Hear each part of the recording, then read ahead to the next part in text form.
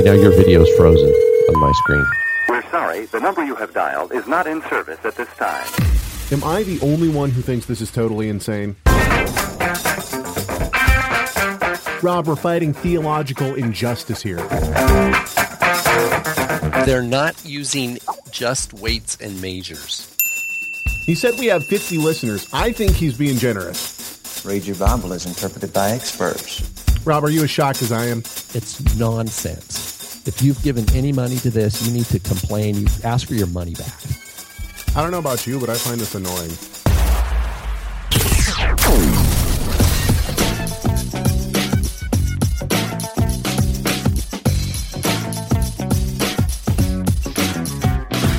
What up, and shalom. Welcome to the Rob and Caleb Show. Sorry for all the problems that we've had.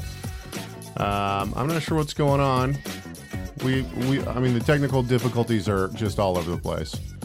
But hopefully you can hear us and Rob say something. Check. Can you hear me okay? Not really. I'm sure I can. You can hear me? I can hear you just fine. What I'm going to do when you play the clips is I have to crank my volume and my really loud. But if you talk, it's going to blow me away. So whenever you play a clip, I'll just turn up my volume and hopefully I'll be able to hear everything. So basically what's going on today is that we don't have all of our volume is really whacked out, and I'm not sure why. Rob's not able to hear our soundboard. We're not able to play clips, really. But I guess we just got to go with it. We're a half an hour late on everything. So what's everybody saying about no Check. Rob? They're not hearing me. They don't hear Rob. They don't hear Rob. Okay. Check. Oh, hang on just a sec. I think I know why. Okay, hang on just a sec. Give me a second. Let's go Skype. Okay, now say something. Check. Is that better? Say it again. Testing. Yeah, there you testing. Go. Okay, Rob should be on. Okay, well, now after a half an hour of technical difficulties, we'll just try to go with it. Let's wait for the guys to catch up in the chat room to make sure that you're coming through. And I'm going to put a couple of these I'm putting a couple of my audio clips into the soundboard. Well, all right. Okay. Hey, look, I wonder, is it, I was wondering, what if, in future, when you videotape, are you videotaping us right now? I am. Okay, cool. Would it be possible down the road if all the technology that when the recording could have a live feed, or it would take the chat box and put it below, so when someone watched the show, they could read the feed that people were saying. You see what I mean? You know what I'm talking about? I'm sure we probably could do that, but right now, you know what? I'm happy. Let's just get audio. I'm happy that we just have audio. Okay, well, yeah. We're going to go with it. We're going to go with it the way it is. Okay, so I just turned everything down, and let's talk about, I don't know, what's going on? How's your week been? Besides, spiritual warfare, we're having all sorts of weird stuff go on. Yeah, it's just been crazy. Next week will be better, I promise. Yeah, we just got to keep working on it. Get things going. Okay, so I found something, and I don't know if people will be able to hear this or not. Let's check and see. Hang on just a second. I did. I said videotaping, didn't I? Okay, hang on just a sec. Let me... Smith called me on. I'm trying to get an application here so that people will be able to hear this. Okay, so let's try this. I'm going to try playing a clip. Let's see if people will be able to hear it. Here we go. They'll say Jesus was just a man. They'll deny the... Okay, you can't hear that, can you, Rob? Barely. Okay, well, we're going to go with it anyway. So this is a clip I found earlier today. So Larry Hurtado, and I guess I'm just going to launch right into this. Larry Hurtado is a professor who basically denies the deity of the Messiah. He says that Jesus never claimed to be divine, and he claims that he never claimed to be worshipped. Wait a minute. Who said that? Larry Hurtado. You with me on this? I didn't know he said that. So Chris Tilling takes him to task. I mean, super hardcore in his new book. Paul's Divine Christology, which I think is a good book. It's not for the layperson. There's no doubt about that. It's hardcore. It's hardcore theology. Like, if you don't know Greek, you can't read the book. He doesn't even transliterate stuff for you. He just expects that you will know Greek. And in some places, he expects that you'll know German too. So, I mean, he's like maybe 40, 45 years old. So it's not like he's, part of the old school of, I don't know. Anyway. Okay. So, this is what this person puts up this video. And it says, Larry Hurtado refutes James White. Did Jesus claim to be God and asked to be worshipped? Listen to this, audience. Today, what you have is most people denying not that aspect of the biblical revelation. They'll say Jesus was just a man. They'll deny the deity of Christ, as various groups do. Where do you go to find evidence?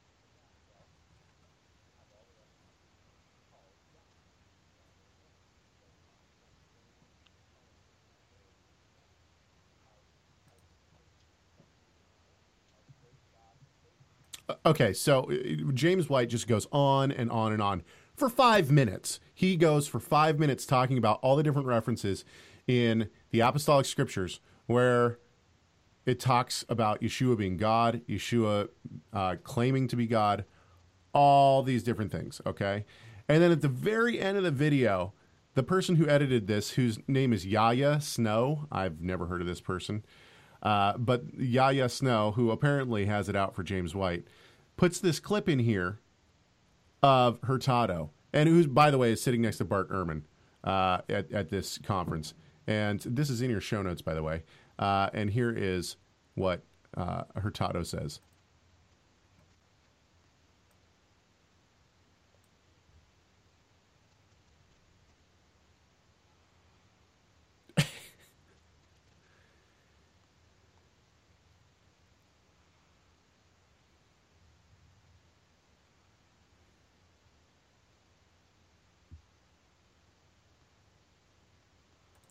That's all he says. That's it. That's what we get. He just claims it. No references, no nothing. He just says, "Yeah, Jesus never claimed to be God. Never said he was needed to be worshipped." Nope. That's and that's his refute to James White. I don't know why that ticked me off so much, but look, if you're going to put a video together, at least put some evidence out there. I got one for you too, Rob, because Rob saw this video. So another one that we pulled up. Well, see, I'm not going to be able to hear it. So I know, but you talked about. Let's see here. What is the name of this guy? Hannock Young on the Pete Rambo. You know that? Oh yeah, that was a couple years. Yeah, I know the clip. Okay, so Pete Rambo. I hope that guy was in the military with a name like Pete Rambo, right? It'd be a shame to waste that name without. Exactly. Pete Rambo now has this guy named Hannock Young. And am I saying that right? Hanuk? Well, it's Enoch. Hanok. Oh, I got you. All right. Because he's an Orthodox Jew, remember? Yes, of course. So you have to say it in a Jewish way. So this Orthodox Jew. But this clip was a couple years ago, I think. Who cares? It's just so bad. This guy is going around now. Hanuk is going around now the United States. He's an Orthodox Jew. He's going to different congregations, basically affirming two-house theology. I have 3 clips, but we won't play them because Rob can't hear anything. Basically, he says, what's your assessment of the video? The video's in your show notes, by the way. What's your assessment, Rob? I think you have 2 guys sitting down. One guy is saying, yeah, here I am, a Christian. I don't wear a kippah. I put tzitzit on my belt loops, and I'm sitting. And then the other guy is Orthodox Jew who doesn't believe in Yeshua, doesn't feel any conviction of sin, repentance, and need to believe in Yeshua. So in other words, the Orthodox Jew, Yeshua is not a solution to any problem he sees in his life. but he does have a solution to biblical prophecy. He sees the two. They're going around the world trying to say, "Oh, Jews are Judah, and then there's Ephraimites out in the world, some of which are in the Christian church. They don't have to be in the Christian church, but there's Ephraimites out there, and that God's going to restore the kingdom of Israel, and it really has nothing to do with Yeshua." And so what we need to do is learn to overcome the 2,000 years of hostility between Jewish-Christian relationship and learn to work together for peace and common understanding and all this kind of talk. And the whole time, Yeshua is just not even part of the conversation. Oh, I think the most shocking part about the whole video, 6 minutes in, okay, and once again, this is in your show notes, so you can go watch this video. 6 minutes in, Rambo, who professes to be a believer in the Messiah, looks at we this, believe in the same Messiah. Is that the one? Yeah, he says, we believe in the same Messiah. It's like, I don't know. I don't know what. He says, we believe in the same Messiah, we believe in the same God. Now, I understand a lot of people are going to say we believe in the same God because we believe in the God of Israel. However, Yeshua says, no man comes to the Father except through me. And this Orthodox Jew clearly does not believe that Yeshua is the Messiah. I don't understand how they believe in the same Messiah. And it's all like love and rainbows and kittens. But, they're not going to, of course, why would you talk about, why would you talk about the differences that you have, the complete differences? That's the thing. Well, let's not talk about our differences. And what we'll do is we're going to believe that God's working through both of us, both our groups. But what the subtext is, don't tell me that I need Yeshua. Don't tell me that, I don't want to hear it. I'm not going to. In other words, Caleb, you and I, let's say I'm not a believer, but I'm an Orthodox Jew and you're a believer. Underneath is, Caleb, if we're going to work together, you can't keep telling me that Yeshua is Messiah and that I need to repent and life is only found in him. You're going to have to stop bringing that message to me. Actually, I think what Hanuk or whatever is trying to say, what he's actually saying is, look, we believe in the same Messiah. You just believe he's come once. And when he comes, he'll tell you, look, I didn't already come once. And you'll say, oh, oops, we made a mistake. Yeah, like when the Messiah comes, he'll correct the division. Yeah, but for now, it's not for us to talk about Messiah. You'll just say, oh, I made a mistake. I'm sorry. And he'll say, it's okay. It's okay. Now you know the truth. Now it's okay. So basically, what it means is put aside your Gospels and all the letters of Paul. Put those aside because we don't know if they're really true or not. And what is follow my program, because I'm telling you that Ezekiel 37 is happening right now. You put aside your apostolic writings, join with my program of fulfilling Ezekiel 37, and down the road, when the true Messiah comes, he'll straighten us all out. Yeah, exactly. And of course, then what is Rambo saying? Oh, well, we believe in the same Messiah, but when he comes back, he'll tell you, hey, look, it's okay. I already came once. Now you know. Here are the apostolic scriptures. Don't worry about it. You're good.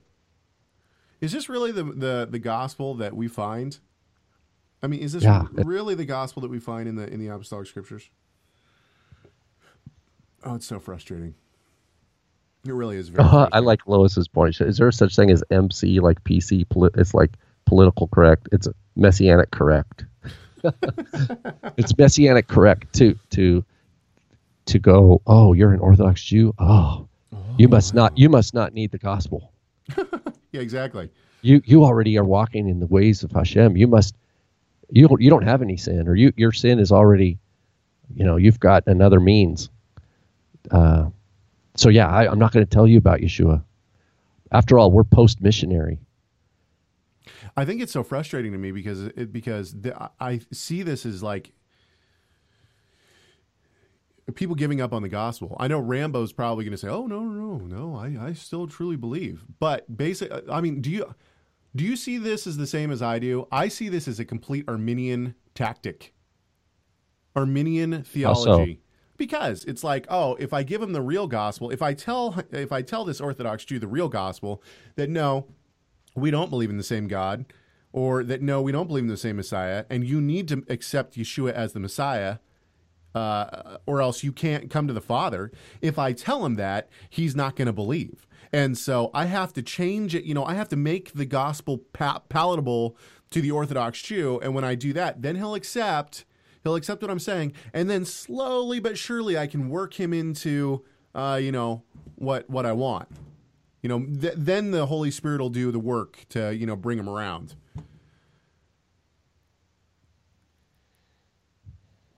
It's the same kind of thing that Shapiro is doing. Oh, I'll totally distort the gospel. I'll say that Metatron is the same as Yeshua. I'll do all. Yeah, see, it's the same Yeshua. It's the same Yeshua. Of course. Caleb, I know you're an Orthodox Jew. I know you don't believe the gospel. I know you've read it and you call Yeshua. You say he's Yeshu. His name should be modeled out. But I just want to let you know it's the same guy. That in your own sacred texts, in your Zohar, in your Talmud, in your Midrashim, in your Machzor for Rosh Hashanah and Yom Kippur, there's this person you evoke, Yeshua, Sar HaPanim, or whatever, Prince of the Presence, and you call him Metatron. He is who we call Jesus. It's the same person, Caleb. So I just want you to know that. Thank you. Thank you very much. I'm not telling you need to read, you need to repent. I'm not telling you need to read the Gospels, but you already have Yeshua. So, if you tell me you don't believe in him, sorry, you do already, and you just don't. You're just not paying attention to your own scriptures. Sorry to break you the news. And the Gematria is there to back it up. Of course. Speaking of which. Oh yeah, but we don't have the intro. It's okay. Maybe the reason our soundboard went down today is because somebody who owns the rights to the to the song that we use is listening. No, here we go. I'll just do it without because I got scripture. I want to get us some scripture. There we go. Do it. Can I do it? Okay. It's Rob's Gematria time. That view is headed for deep mischief. Okay. Today, show number 113. Here's some good ones. Seriously, some good Gematria here. Slicha. Slicha means I'm sorry. I'm sorry. Yes. Okay, here we go. But here's some good. B'nai Edom, the sons of Edom. Okay, you might wonder, why would Rob want to bring up this 113 Gematria value, sons of Edom? Well, yeah, I'll have you know please. That another Gematria is lehilachem, to make war. And in Exodus 17:10, I'm going to read it in Hebrew. Vaya'as Yehoshua ka'asher amar lo Moshe lehilachem ba'amalek u'Moshe v'Aharon v'Hur alu rosh hagibah. Now here's what it is. So this is right at the war with Amalek in Exodus 17. So Joshua did just as Moses told him and made war with Amalek. Lehilachem. And lehilachem adds up to 113. So the 113 B'nai Edom, who are the sons of Edom except Amalek? To make war with Amalek. That's the magic of Gematria 113. And if that's not enough, that we're at battle with the sons of Amalek, sons of Edom, Caleb, is Psalm 61:4. Ki hayita machseli migdal oz mipnei oyev. For you are my refuge, strong tower against the enemy. This is the psalmist crying out to Heavenly Father. And the word for refuge, machseh, adds up to, yes, you guessed it, 113. Machseh is a refuge as we fight against the B'nai Edom, the sons of Edom. And finally, to top it all off, ke magen, ke as a shield, is also 113. So I'm just saying that there is a battle today, and I think it's that battle with the sons of Amalek is trying to creep in, and Amalek's trying to break down our technology. But the Lord is our machseh, our shield, He's our refuge. I wonder if people can hear my my soundboard now. Let's check it out and see. You're a legend in your own mind. Your mom goes to college. I think that view is headed for a deep mischief. Loudmouth and the Wolf. You know, I feel like I know you can't hear anything, but I feel like everything that I'm playing is super loud, and I can hear it distorting. Oh, what an annoying day. That's okay. It's okay. Just good thoughts, right? Good thoughts. Let me turn this off real quick. Don't save. Okay. You can still hear me, right? Yep. Okay, good. Okay, so let's move on then. This is going to be a... everybody's saying, yes, we can hear the soundboard. This is going to be I feel like this show is going to be cut short. Not because we don't have the material, which... I mean, maybe we don't have the material. Who knows? But just because we've ran into so many issues and we started half an hour late on the air. So, maybe we'll chop this up. By the way, I do want to... I know everything, like, in the beginning of the show kind of flew out the window. And that's okay. But now I'll remind people, if you didn't listen last week, we have a new Vimeo page where the Rob and Caleb show, the full-length Rob and Caleb show will be hosted. Now, the shorter clips will still be up on YouTube. And, but go find our Vimeo page. It's vimeo.com/Torah resource. Find it and enjoy it. Okay, so let's move on. The thing that we're talking about today is this passage of Scripture. And let me actually get to it. Passage of Scripture is Acts 15:10, and I'll read it in the ESV version. It says, "Now therefore, why are you putting God to the test by placing a yoke on the neck of the disciples that neither our fathers nor we have been able to bear?" So, Rob made a very interesting observation. The observation is that we have several different outlooks on what this is. Okay, you have the standard Christian version, which is that this is talking about the Torah, right? Yeah, I think that's a typical reading there. Well, actually, I'll tell you how typical it is. I looked at five different Christian commentaries. Oh, did you? Oh, good. Which ones did you look at? Okay, so I looked at the the Word Bible Commentary. They don't actually have anything on Acts. They haven't done anything on the book of Acts. So, did you look at Keener's? Do you have Keener's? I did look at Keener's. We'll talk about that. He actually brings up an interesting point here. However, first, so basically, I went in a row. All four of the ones that I looked at took the same position. Pillar, New Testament commentary, Anchor Bible commentary, Hendrickson, Kistemacher. And then there was one other that I looked at. They all take the same view, that this is talking about the Old Testament. Now, there was one. Check this out. Hang on just a sec. Oh, by the way, Adam Smith, before we came on the air, told me that I have a reference to Robert W. Wall, the Acts of the Apostles pages, and then the pages are 1 through 369. I didn't do that. I'm sorry. That was my accordance somehow did that. Okay. Anyway, so he says, I don't know what page this is on, actually. I'm sorry. I apologize. He says, Peter's rhetorical question, why are you putting God to the test, verse 10, calls the council back to the relevant issue at stake, whether the circumcision of the Gentiles is a necessary practice of Christian community. That's true. So basically, I take this to mean that they've just come out of this whole idea of conversion. Now, I take the term here, circumcision, to mean conversion. Is that how you're taking this, Rob?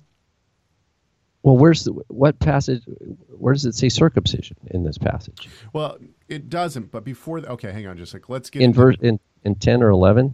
Yes. No. So let's read from Acts 15:1. But some men came down from Judea and were teaching the brothers, unless you are circumcised according to the custom of Moses, you cannot be saved.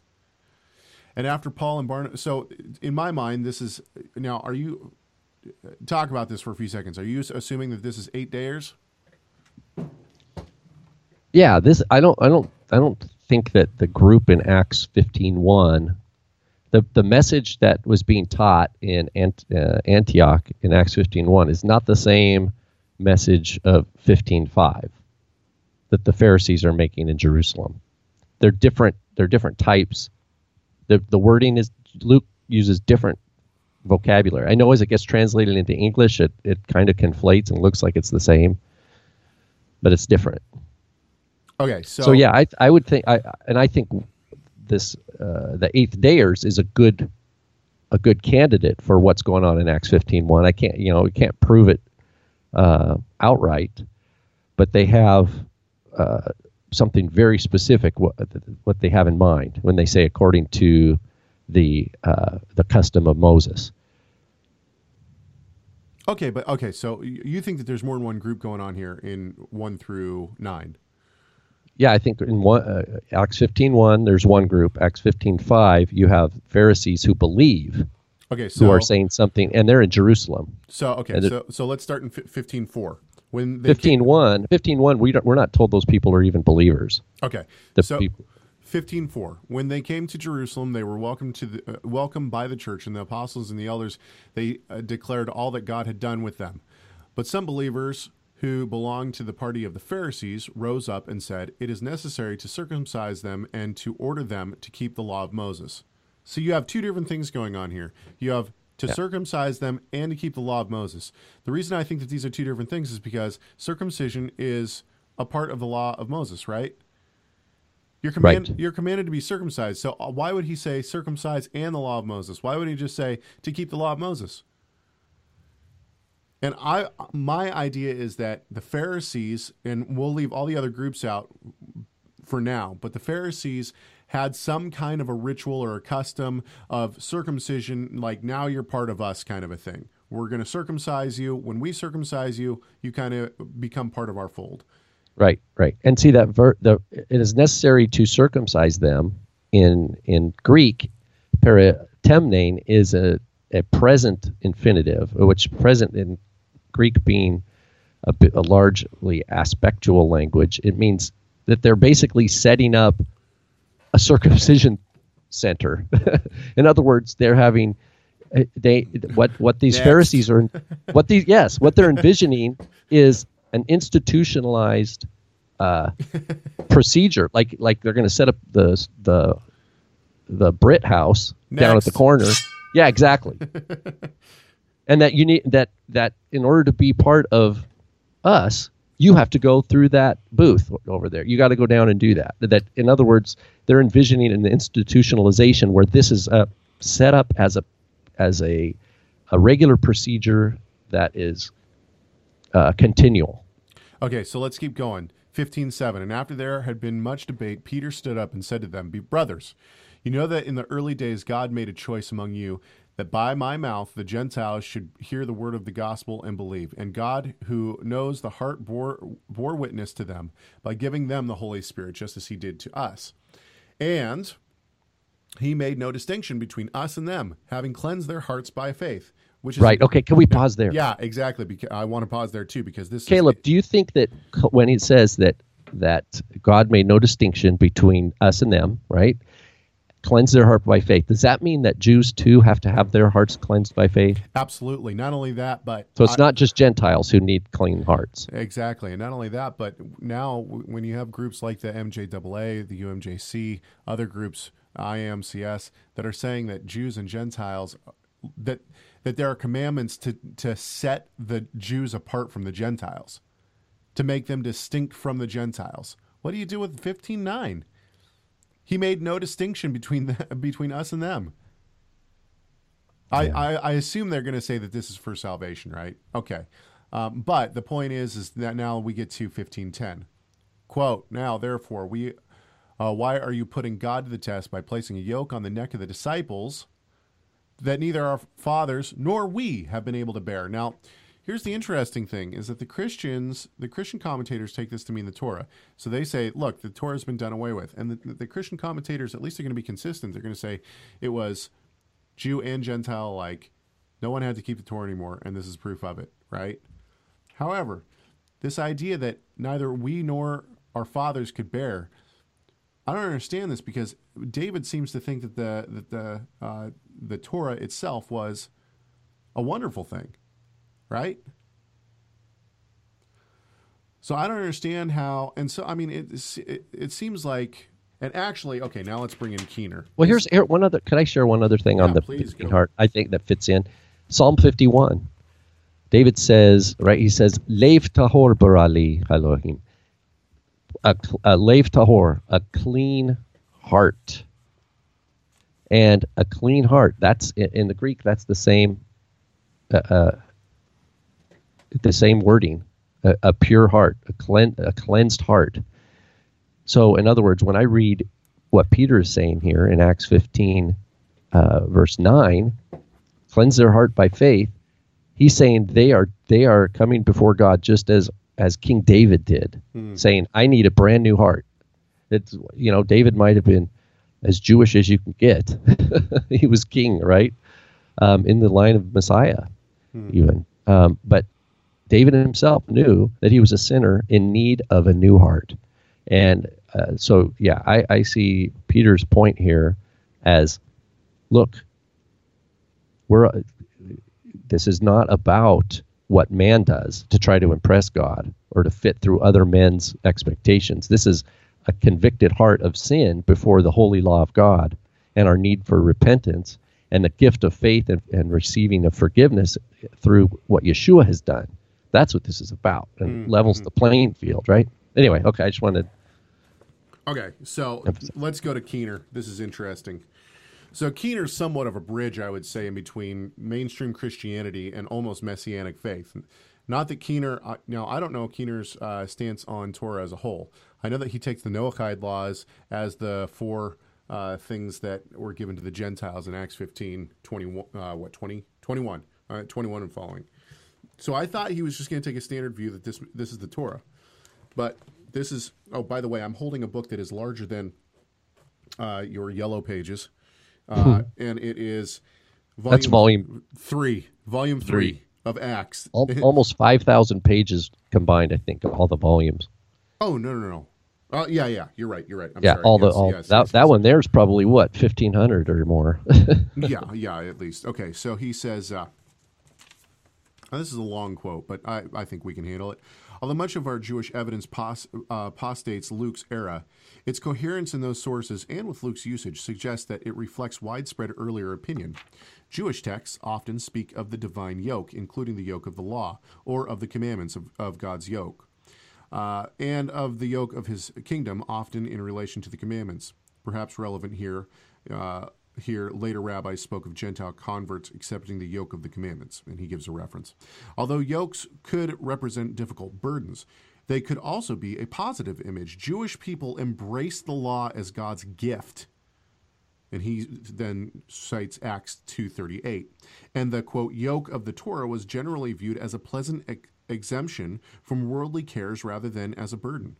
By itself, yoke is not negative. Peter's mention of an unbearable burden, however, is. A Gentile would, of course, normally be welcome to take on more commandments than were required, but a Gentile convert might find the array of Jewish laws more difficult than someone who had grown up with them. Given Acts 15's evocation of themes that also figure heavily in Galatians, it may be that both 15:10 and Galatians 5:1 refer to the law when applied as a legalistic standard. It is possible that a contrast with this abuse of the law also applies to Matthew 11:29-30. Christians of following generations spoke of the yoke of Christ's grace and of bearing as much as possible of the Lord's yoke, as well as of the new law of Christ, freeing one from compulsion. Perhaps the problem was human inability to keep the law. Okay, and he goes on and on and on. And actually, one of the things that he cites here is something that FFOZ cites as well. The Didache. Didache 6:2. Yeah. Now this is actually a very interesting document to me. Do you know a lot about the Didache there? It's disputed. Some people say it's early Christian, like it's early mid-1st century. Some people say no, it's 2nd century.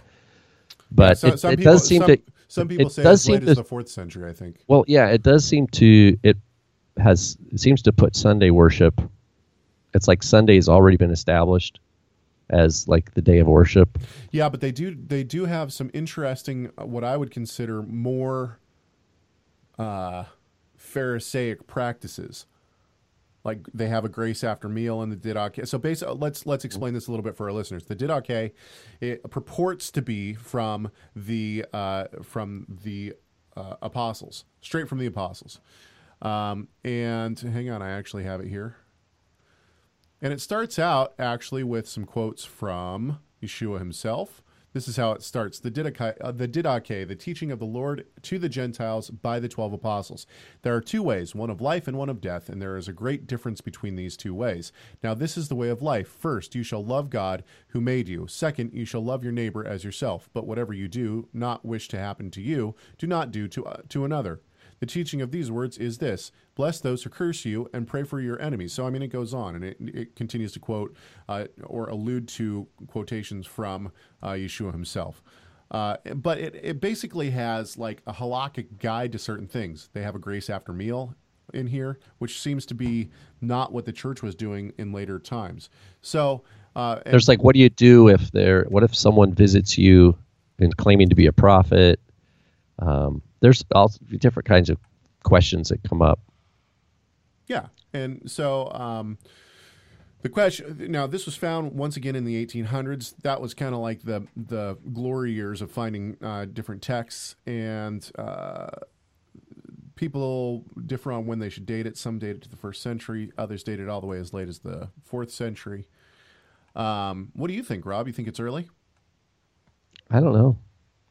I think the fact that it has Sunday worship kind of puts it later rather than earlier. Well, it's maybe 2nd century. And also it says something, if you can bear the whole yoke of the Lord, you'll be perfect. Yeah. So but then it says you won't be saved unless you're perfect. Now so later on.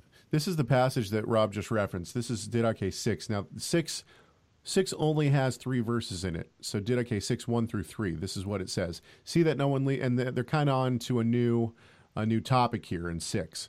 Okay, and then they change in 7. So see that no one leads you astray from this way of the teaching, for such a person teaches you without regard for God. 4, if you are able to bear the whole yoke of the Lord, you will be perfect. But if you are not able, then do what you can. Now, concerning food, bear what you are able, but in any case, keep strictly away from meat sacrificed to idols, for it involves the worship of dead gods. This obviously goes contrary specifically to what Paul says, where he says it doesn't matter, right? In 1 Corinthians. So each of it says do what you are able, then it gives example. That's one, and then it'll say baptism. Yeah, in 7 it should be immersion. Baptism. Yeah. Do what you are able, but if you're not able to immerse in water, then sprinkle, right?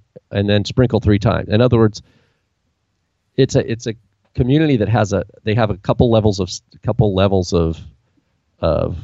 participation. I don't know. I don't think that's biblical. Where did Yeshua say, keep my commandments, but if you can't keep them, just keep some of them? Did Yeshua ever teach? Did he ever say that? Did he ever say, take on me my yoke, take my yoke upon you, learn from me? But if you can't do that, do that. At least do this. Well, what's interesting is that you have people like FFOZ and the UMJC and others who say that this means that, well, I shouldn't say the UMJC. The FFOZ takes this passage in the Didache. I think that they're assuming this is a very early document, which, okay, it might be. But they take this to mean the Torah. And for Jews. No, for Gentiles.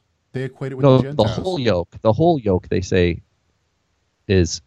Oh, you think they say the whole yoke? I thought they say that the whole yoke of the Lord is like full rabbinic halakha. No. They take the... Okay, look. Oh, I misunderstood. Let's go to Messiah Journal 101, okay? And my father's written an entire article, 50-page article on the divine invitation theory. This is where they talk about this. This is from Messiah Journal 101, summer 2009. And this is the part that I have marked out. I'll read it to you. In Acts 15, the apostles sided with the Pauline camp by exempting the Gentiles from obligation of circumcision. The apostle Peter asked, why are you putting God to the test by placing a yoke on the neck of the disciples that neither our fathers nor we have been able to bear? Acts 15:10. The term yoke is a common Jewish idiom for one's obligation to the whole Torah. the apostles mandated 4 decrees for the Gentiles. So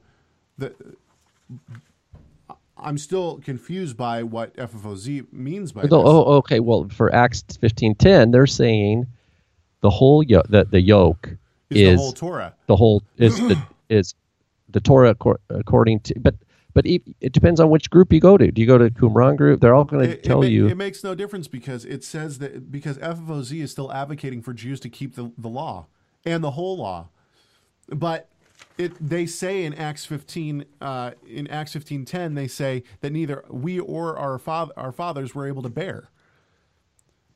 So then, is FFOZ saying that the Jews don't have to keep the whole Torah? Perhaps what's even more interesting is the division that we have between people within one specific group. For instance, you have the UMJC. Now, granted, the UMJC, it seems like this is a very late document from the UMJC. However, it's still up on their website, so I can only assume that they still believe this. It says, an official paper of the UMJC. The issue is not whether Gentiles should or must become Jews to attain full status in the body of Messiah. That's not what they're arguing. All Messianic Jews agree this issue was settled by the apostles and elders in Jerusalem in CE 49, Acts 15. Believers from among the nations were not required to accept the yoke of the Torah, but only the basic biblical principles referred to as the 7 laws of Noah in the rabbinic literature. So once again, they're kind of taking a standard view. What they're saying is that the Gentiles don't have to keep the Torah, but once again, they're saying that the Jews do.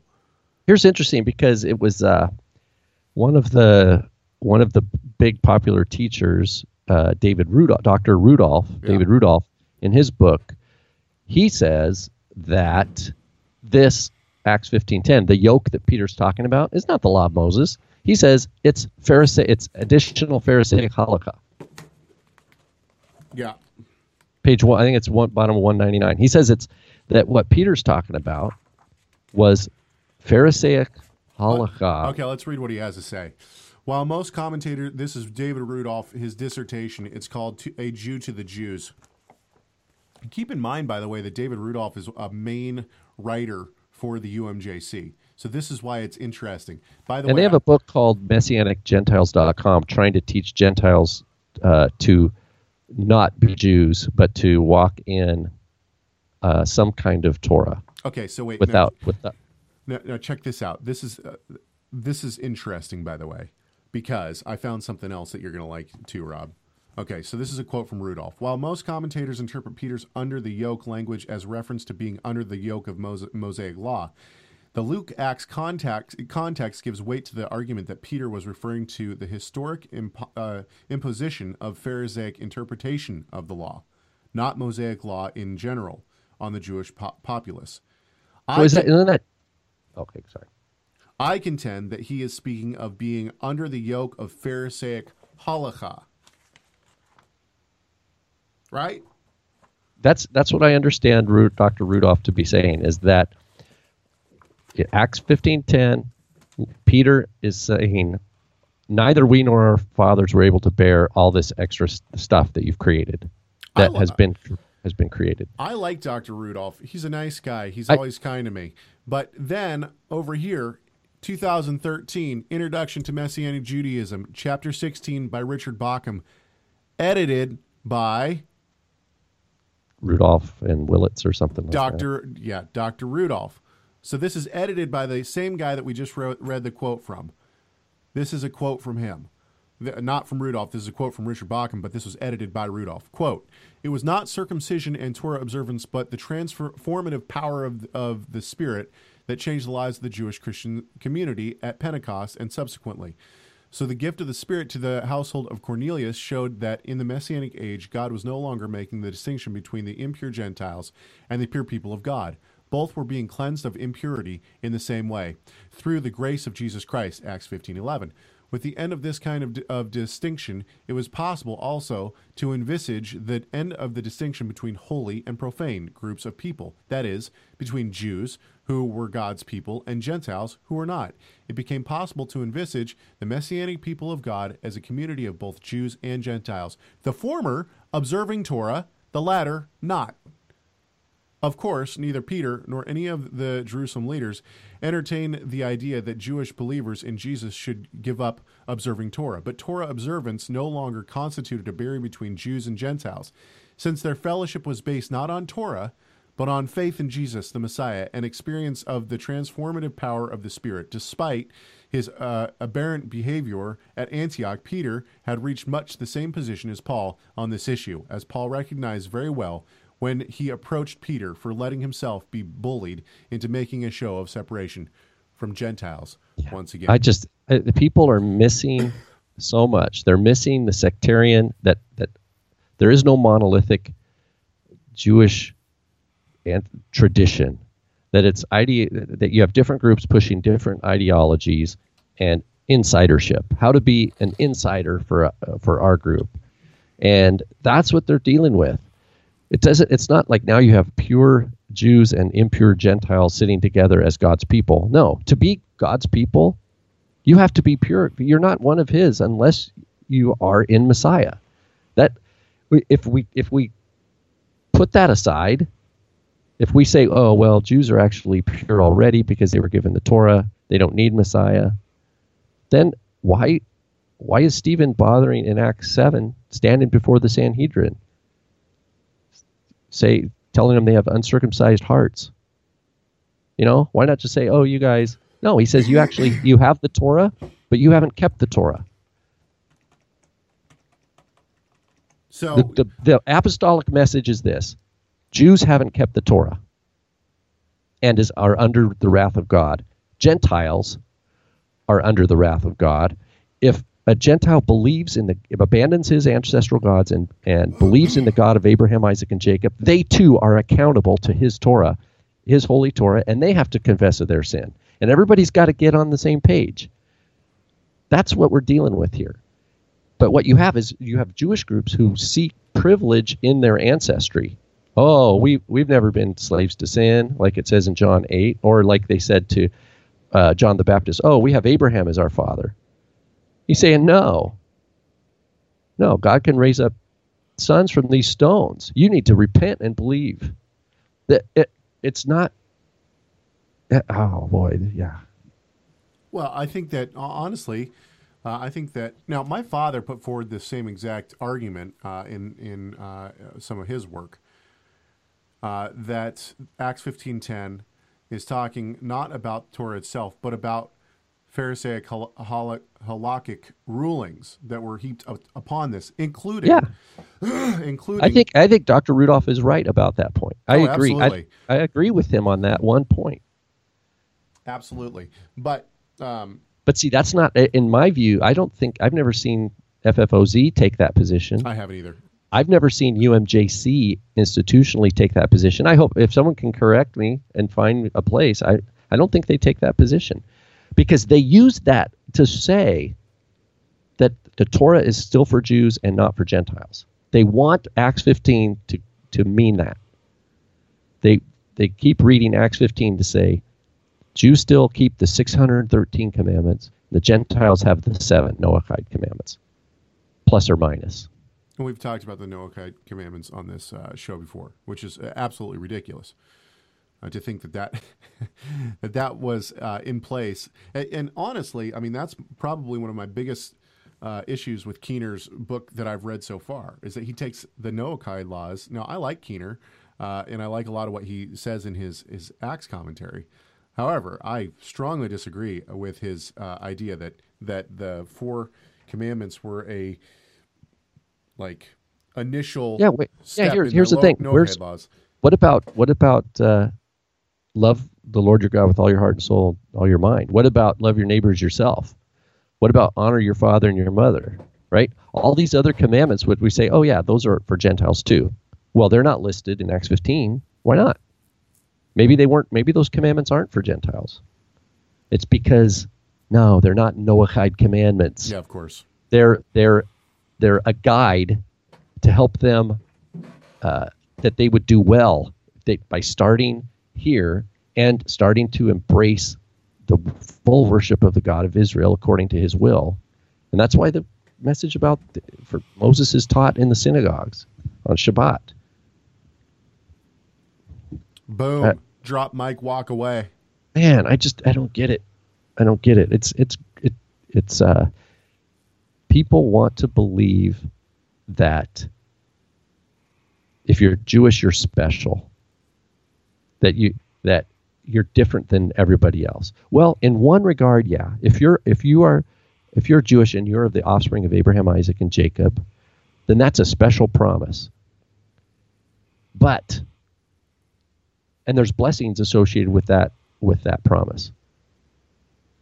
But apart from Messiah Yeshua, that's not going to get you anything in the kingdom, in the kingdom of Messiah. You have to be born again, or you won't even see his kingdom. And that born again requirement is for Jew and for Gentile.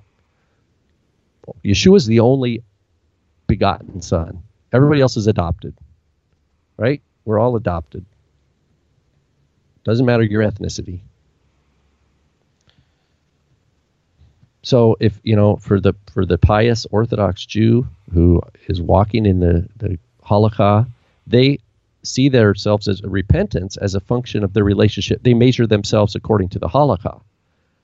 So the Baalei Teshuvah today, the young men, Jewish men who've been assimilated and now are returning to, you have these young single men, they go to Israel and study in yeshiva, start learning some Hebrew and stuff, and they get religious. Okay. That does not mean that they have a new heart. It just means that they came to an end of themselves in one corner of their life and they're looking for religion in another corner. As far as we know, we have only God knows the heart. But the idea of teshuvah is how they measure their life in terms of rabbinic halakha. And so what they want to do in that teshuvah is return and start walking in halakha. That's not the same thing as the gospel. The gospel is that you hear the law of God and you measure yourself in terms of God's holy law, not in terms of how man's traditions. And that's where conviction of sin is to see God as holy and yourself as a sinner in need of God's miraculous work to save you and deliver you. That's what the gospel is. It's not like, my great grandpa and grandma were Jewish, and I better and they kept the Torah. I better start adopting a Torah lifestyle. Yeah, because I want to honor my ancestors and besides, Israel stands alone in the world, and I want to be on the side of Israel. That's not repentance. They might call that Baalei Teshuvah, but that's not the fruit of the gospel. Those are my thoughts. No doubt, I'm with you. I think that it's what I think is interesting here. I'm not trying to pick on anyone specific. I think that it's, we have the Christian commentators that, for the most part, are saying no, this is the Torah. Then you have FFOZ, and Keeter kind of says no, it can't be the Torah. It's probably something else. You have FFOZ that says, oh, it is the Torah. It's just the Torah for Gentiles. Jews still have to keep it, but the Gentiles, no, it's done away for the Gentiles. And it seems as though you have the UMJC in this document saying the exact same thing. No, the Torah is not for Gentiles; it's for the Jews, and this is the distinction between Jew and Gentile that we need to have. Even though verse 9 specifically says there's no distinction anymore. But then you have somebody like Rudolph, who is a writer for, and I think one of the champions of the UMJC, come along, and it's almost as if he's speaking out of two sides of his mouth, because in what he writes, he says, no, it's Pharisaic halakha, which I agree with, my father agrees with, Rob agrees with. But then in a different publication, which he edits, he allows somebody else to say, oh, this is clearly the Torah for the Gentiles. The Gentiles don't have to keep it anymore. The Jews do. But now we don't have to worry about this distinction anymore of Torah, because the Gentiles don't even have to keep it. So it doesn't matter. This issue was in those Messianic luminaries, or whatever they call, these Orthodox Jews from like the 1800s that came to faith in Yeshua. they have to wrestle with, and I think it was Levertov said that, Paul, I don't remember, I get it mixed up. I wrote an article on this a couple of years ago, but basically that Peter and Paul, basically they had permission to break the Torah. So even though they were upholding the Torah still for Israel, they themselves didn't keep it for the sake of the mission to the Gentiles. And so you see people just trying to find different places on the continuum. Was Paul observant or not? Was Peter observant or not? And quite frankly, the apostolic writings don't tell us much about their Torah observance. It's just it doesn't tell us a lot. So we have to just accept that we're with what we're told. But we can assume, there's no reason to assume that the Gentiles who were part of these early communities were somehow not were not keeping Shabbat, or they weren't being circumcised. But these things are all put in perspective, and that's in the letters of Paul particularly. The obedience to these commandments, it was not advertised, because it was being in Messiah was the primary identity marker. Yeah. And Paul was not going to let circumcision or Sabbath keeping or anything like that become the headline act. You brought up something earlier that I want to touch on real quick. You said, this is a great point for our Christian brothers and sisters who says that this is the Torah done away with. The yoke is the Torah done away with, and that then the apostles give the 4 commands to the Gentiles. How do Christian apologists reconcile that with the fact that there's obviously more than 4 commands? Yeah, I don't know. Maybe Keener, maybe he doesn't talk about that. But I mean, if there was only 4 commandments that needed to be kept by the Gentiles, and that's what most Christian people are saying, is that these are the 4 commandments that need to be kept by the Gentiles. Well, what about things like loving your father and your mother? Honoring your father and mother, and not lying, not stealing, all these things. I mean, they might say that's part of the moral aspect of the Torah. But then Acts 15 is not talking about 4 laws given to the Gentiles, right? Right. In that case, Acts 15 must be talking about something else, because Acts 15 would have to then say, for the Gentiles, let's give them the moral aspects of the Torah, which obviously we've argued many times on this show is not a valid way to break the Torah up into 3 different classes like that. But the point is that I don't know how you would. I mean, I got to ask somebody that now. Good question. There was FFOZ did have an article somewhere about that that there was more than 7. Yeah, but this doesn't even have 7; it has 4. Yeah, I know. They talk about how it's bigger than, the obligation to Gentile disciples Yeshua is bigger than the Noahide laws, but less than Orthodox Jews. It's somewhere in between. To me, that's people trying to make their theology fit into the Bible instead of they want to privilege an ideology of Jewish difference that is encoded in social practice, that there's a social difference.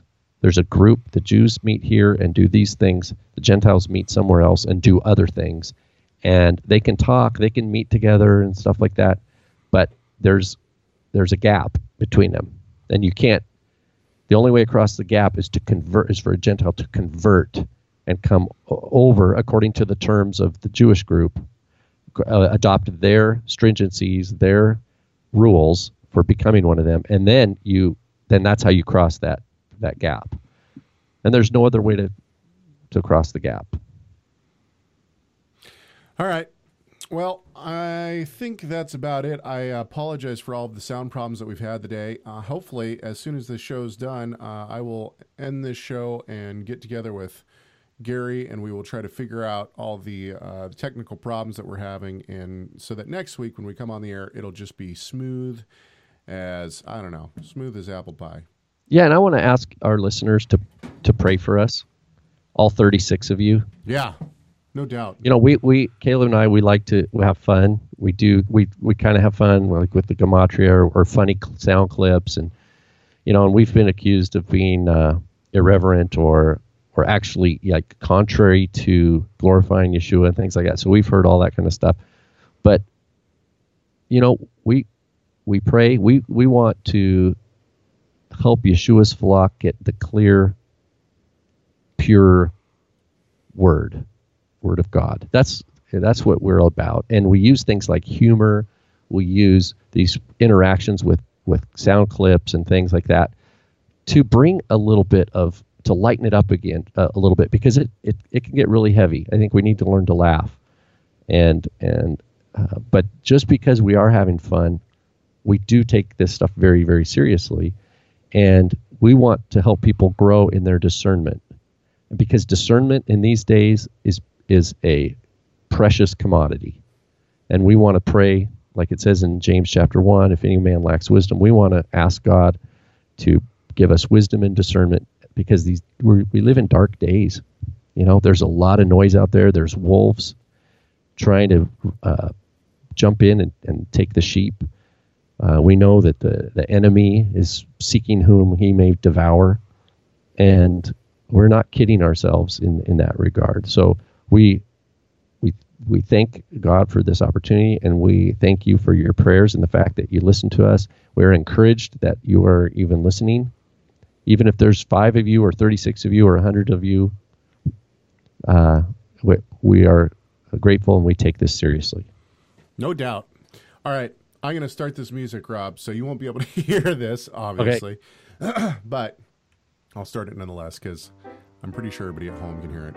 All right. Well, send us some ideas for shows. I'm working really hard to prepare to go to the Philippines here in March. And so my attention is being pulled in multiple ways now. So if you have ideas of verses you'd like us to exegete or talk about or anything like that, go ahead and send them to us, and we would love to talk about them. chag at TorahResource.com, or vanhoff at TorahResource.com. We hope that this look at the yoke in Acts 15:10 has been beneficial to you and to anyone listening, and we hope, most of all, that our discussion has glorified our great God and Savior, Yeshua, the Messiah.